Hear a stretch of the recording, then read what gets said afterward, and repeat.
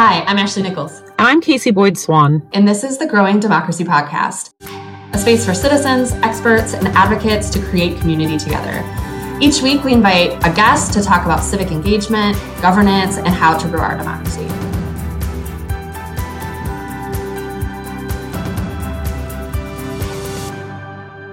This episode is part of a series on gap filling, when government and governing institutions fail.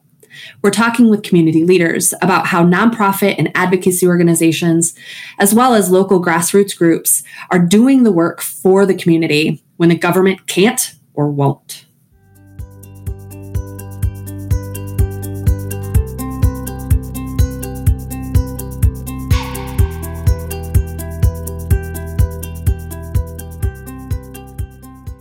Yeah, so this was something that we thought was an extremely timely topic to just, kind of break apart and flesh out because there are stories about that governing institutions have done a good job, but there's also a lot of stories about ways in which government has failed.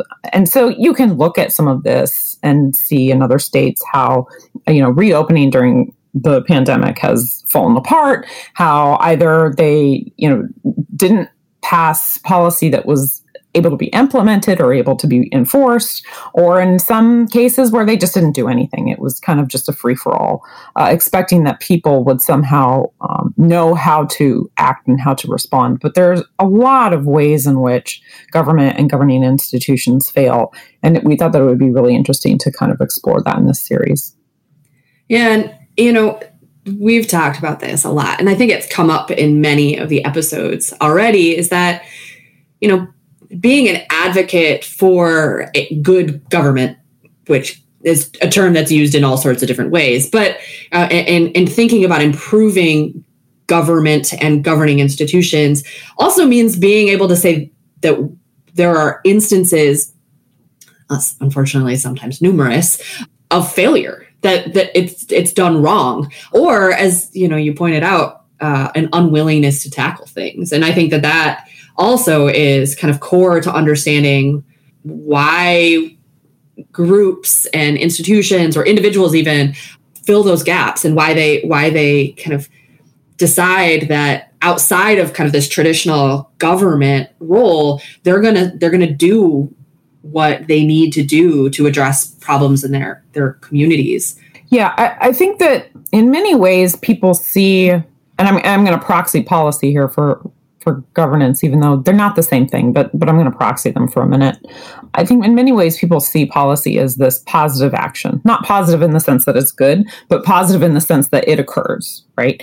And and you can have failure in that policy was poorly designed, or that it was poorly implemented, or that they overlooked a variety of factors in different contexts and environments in which this policy would actually have really harmful ramifications.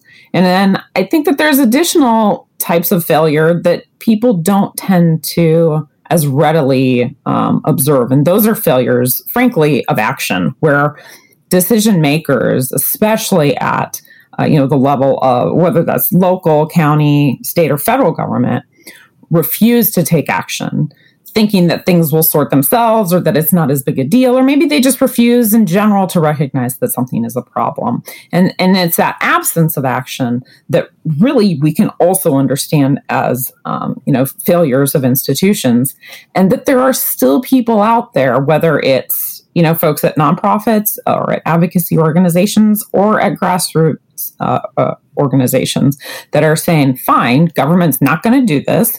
We're going to go ahead and step up, and we're going to do this. And finding out the ways in which that occurs in at least, the context of the folks that we're going to be talking to and hearing stories from, I think will be very interesting for our listeners.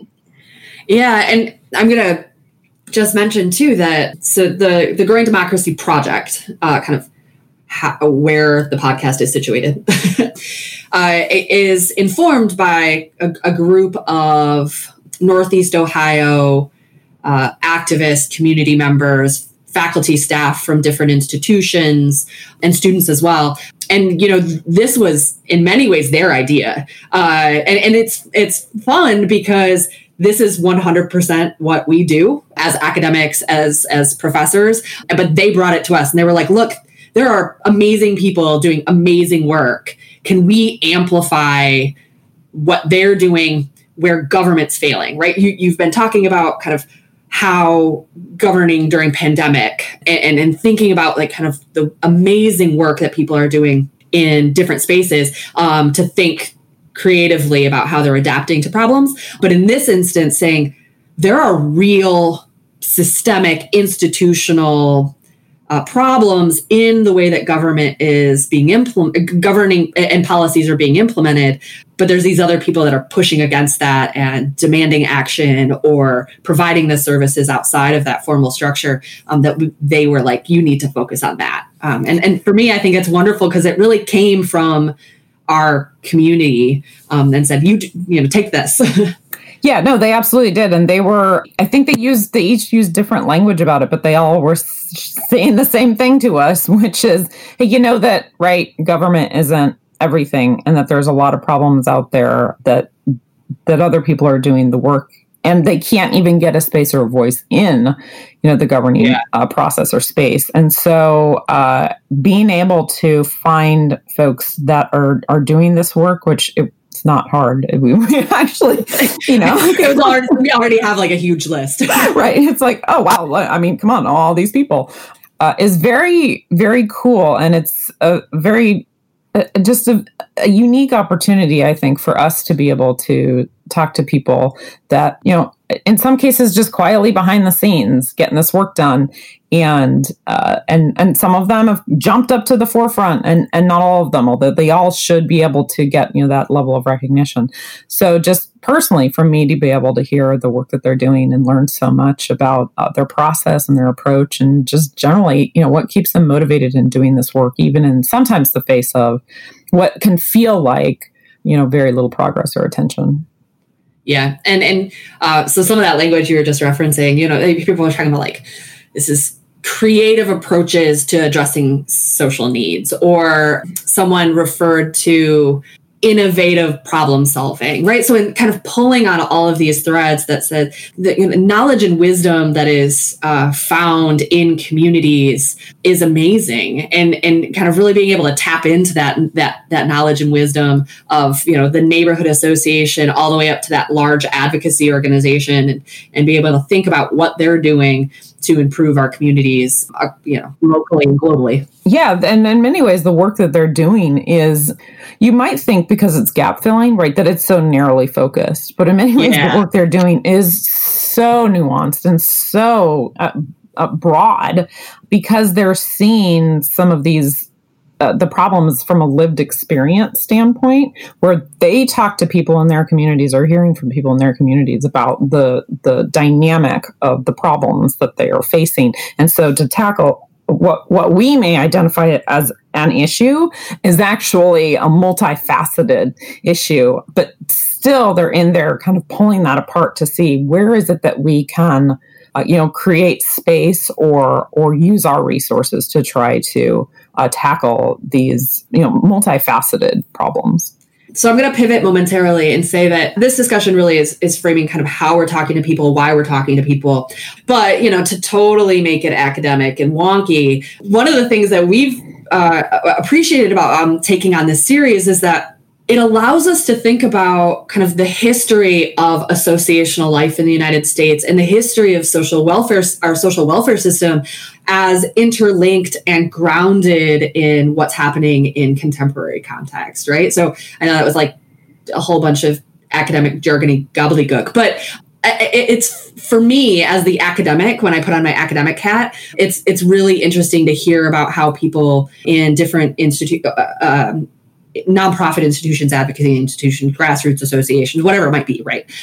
Non-governmental organizations are doing this work, and how it complements our understanding of this history of how we provide social services in an equitable fashion, or don't sometimes. Often. Yeah, I mean, listen, this is the thing that I study, right, is social policy. And people like to refer to these things as the social safety net. right?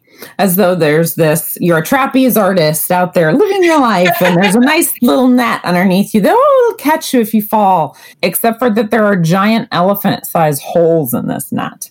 And people fall through it constantly. This is not something that actually keeps people from experiencing, whether it's economic hardship, whether it's, just the basic ability not to have resources that you need to survive, whether that's healthcare, whether that's food, in some cases water, right? So there are a lot of folks that fall through these gaps in the net. And I think in many ways, that's intentional, right? There was an original founding assumption about social welfare that, well, this is just something that the church can take care of, right? That's what the church is good for. Okay, that's awesome. If you're the type of person the church will serve, or if you even want to interact with the church, or hey, where's the church getting all of this money from? Just donations, and that's what they're going to do with all of that. I mean, that in reality, that's not how all of that plays out. And so you have a population of folks that, throughout their lives at one point or another, and maybe at multiple points, they're not caught by the social safety net that we have, that we like to refer to as, right, these welfare policies, and that there's a demand and need for these things. And so other nonprofit organizations, in addition to, right, so as you said, the non-governmental organizations are trying hard to create like the secondary net for when folks fall through the first one. And it's hard, time-consuming, I'm sure thankless work, and also really deserving of a lot of attention. And I think that this is something that's shining a spotlight on it, especially for us and for the goals of the Growing Democracy Project, is trying to engage in this social justice framework. Yeah, absolutely. And thinking about how these, all of it intertwines, right? Why people are, for example, why people are filling certain types of gaps. And I'm totally reflecting on some of the episodes that are coming up and thinking about, how these organizations come to be, not just because implementation of a policy is lacking or slow, or there isn't enough quote unquote political will to move things forward, but that there are historic reasons why certain populations, especially Black and brown people, are harmed disproportionately by certain types of policies, for example, incarceration and things like that. And that there are organizations that move in to address both the individual needs and the community needs of people who are harmed, but also press for better policy and systemic change, right? And so like thinking about all those different kind of manifestations of how individuals and organizations engage in this work to improve governance, right? Like to think about how do you leverage civic and political engagement from a social justice lens to make better government, right?